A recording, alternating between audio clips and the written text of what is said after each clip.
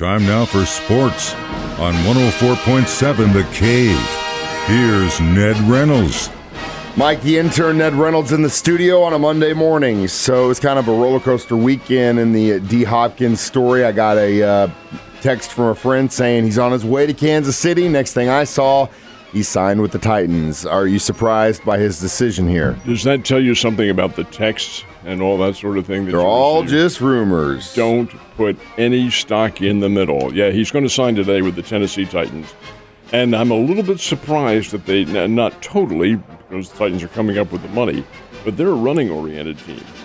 They have, my goodness, they have all sorts of individuals there who can run, including Derrick Henry, who's among the best. Now, Henry's getting a little long of tooth now, may not be quite as effective, but Ryan Tannehill, the quarterback who will be throwing, at least right now, will be throwing to DeAndre Hopkins, is a good quarterback. He had years when he threw for over 2,500, almost 3,000 yards. But then he's tailed off, and that's because of the running attack that Tennessee has put before the NFL in recent years. Does that change? I would have to think that it does, because Mr. Hopkins would not sign with them otherwise. 31-year-older out of Clemson University, and of course, he's had injury problems in the past. That's all the circumstance. It's recorded and so forth. Not only injury problems, he had a drug suspension last year, but DeAndre at 31 thinks he can get it done, and so do the Tennessee Titans. Well, it's unfortunate. It's been great to see him on the team, but if it comes down to having Chris Jones for a long time or having D. Hopkins for about a year, you know where I'm going with that. So last time we talked about the live golf situation with the PGA, I made mention, or at least I made a guess, that I inevitably think the PGA just said, you know what, they can just run this thing through the courts as long as they want. It's no point in going through the back and forth. Let's just come to an agreement. It always comes down to money anyway. Now, some of that's leaked. What's in it? One of the portions of the agreement has been dropped, and there's a reason why. The two came together. There was a clause in their agreement that said that one group will not poach the other's golfers, and that's convinced them to come to the other side, your PGA or your LIV. Well, that clause that banned all poaching has been dropped, so that the poaching can continue now. Why was it dropped? Because the feds, the federal government, and the lawyers looked at this and said, you know what, folks, that's an antitrust violation right there. That's why this is not going to be in court, because of antitrust violations. We better drop that. So, LIV and the PGA have dropped the poaching. That means that golfers can go from one to the other. And I know the LIV folks have said they have other golfers coming over to their side and getting their guarantee payments. I just wonder how long that lasts. Hopefully figure out a way to make it work. Either way, like I said at the beginning, money talks. All right. Or antitrust law talks as well. Courtroom costs. Lawyers are the ones talking. Yeah. And spending the money. And getting the money. Scottish Open this weekend. Who won? Rory McIlroy. And this is very good. McIlroy has been a consistent contender all along, but really hasn't come away with a big win, except the Scottish Open he did. This is a prelude to the British Open, which begins this week. And McIlroy birdied at the final two holes of the Scottish Open, which was played just outside of Main City in Scotland. But the fact is that he was able to conquer that course and win in British-style conditions and birdied the final two holes and gets the victory. So Rory McIlroy goes into the British Open on the heels of a victory in virtually his homeland, the British Isles. So Cardinals really needed to win all three against the Nationals, but they got 2 of 3, and that's better than none. Yeah, they're helped a little bit. They weren't hurt. That's the help. I'm agreeing with you. I think they needed to take all 3 from the Nationals. They did not do so. They did take 2 out of 3, as you mentioned. And that puts the Cardinals at 13 games under 500 and 11.5 out of first place. Okay, that's still not losing any ground, but you've got to make up the ground and not lose it. There are only 69 games. I'm not being facetious. 69 is still a pretty healthy number, but still 69 games still to play, and that's limited amount of time to make up that ground. Can the Cardinals do it? I think they can if they're diligent and really put their intelligence that they have and their skills to the fore. They're capable of doing that.